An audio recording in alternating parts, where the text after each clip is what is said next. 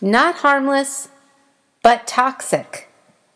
Would you be shocked to know that some of your thinking is toxic? Some of us have thoughts that we have let simmer for 30 years, or burn for 25, or boil for 2 years. Parts of our brains look like this picture. A picture with 4 burners, 2 pots with lids on them, one boiling like crazy, and another open skillet. You're not sure what's in it. These thoughts that we leave unattended, pushed back, and never really addressed, like pans of guilt always simmering, pans of boiling bitterness, maybe painful memories, emotional pain, etc. They are toxic.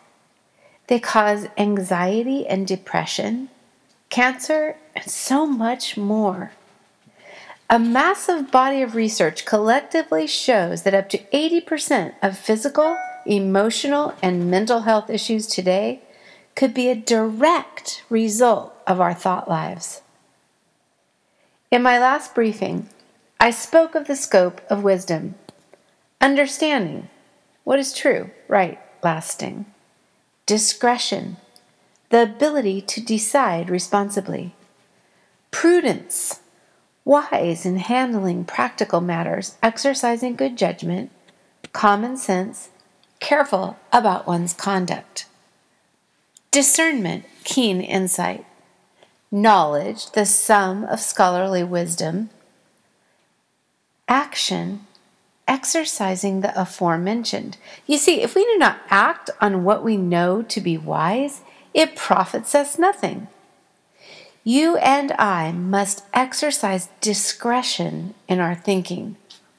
Why, it's the very reason Paul wrote that we are not to be conformed to this world, but transformed by the renewing of our minds. I love the Living Bible's interpretation of Romans 12, verse 2.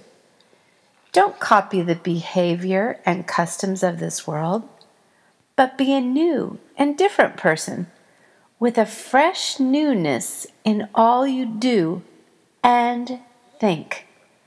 Then you will learn from your own experience how His ways will really satisfy you. That's so good. I want a fresh newness in all I do and think. You? I do not want to hear my dad's harsh, critical voice ringing in the recesses of my mind. I do not want to rehear the mean things high school girls said to me. Though, if I am honest, their voices are still there. No, my thinking ought be renewed.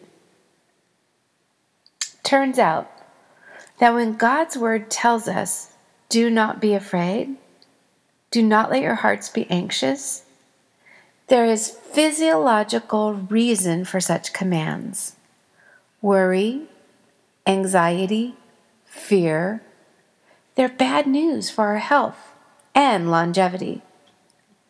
Don't worry over anything, whatever. Tell God every detail of your needs in earnest and thankful prayer.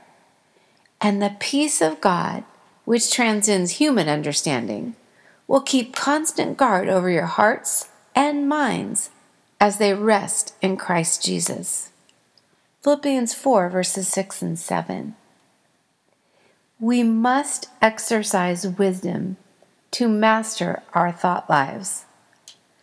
Once again, Paul, because I've already mentioned Paul in his letter to the Romans, Paul in his letter to the Philippians, and now to the Corinthians. Paul exhorts us to take every thought captive. It's a masterful word picture, is it not? Lasso those thoughts that are of no value to you and replace them with truth. Will require awareness and desire for wellness. Come on. It's 2017, and you would have to have been under a rock not to know the mind-body connection. Time for some wise action. Let's train our minds toward life-giving thinking. God's thoughts are so much higher than ours. Why not learn to think His? Listen, my thoughts are nothing like your thoughts, says the Lord.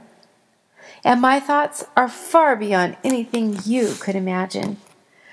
For just as the heavens are higher than the earth, so my ways are higher than your ways, and my thoughts higher than your thoughts. The rain and snow come down from the heavens and stay on the ground to water the earth. They cause the grain to grow, producing seed for the farmer and bread for the hungry. It is the same with my word. I send it out, and it always produces fruit.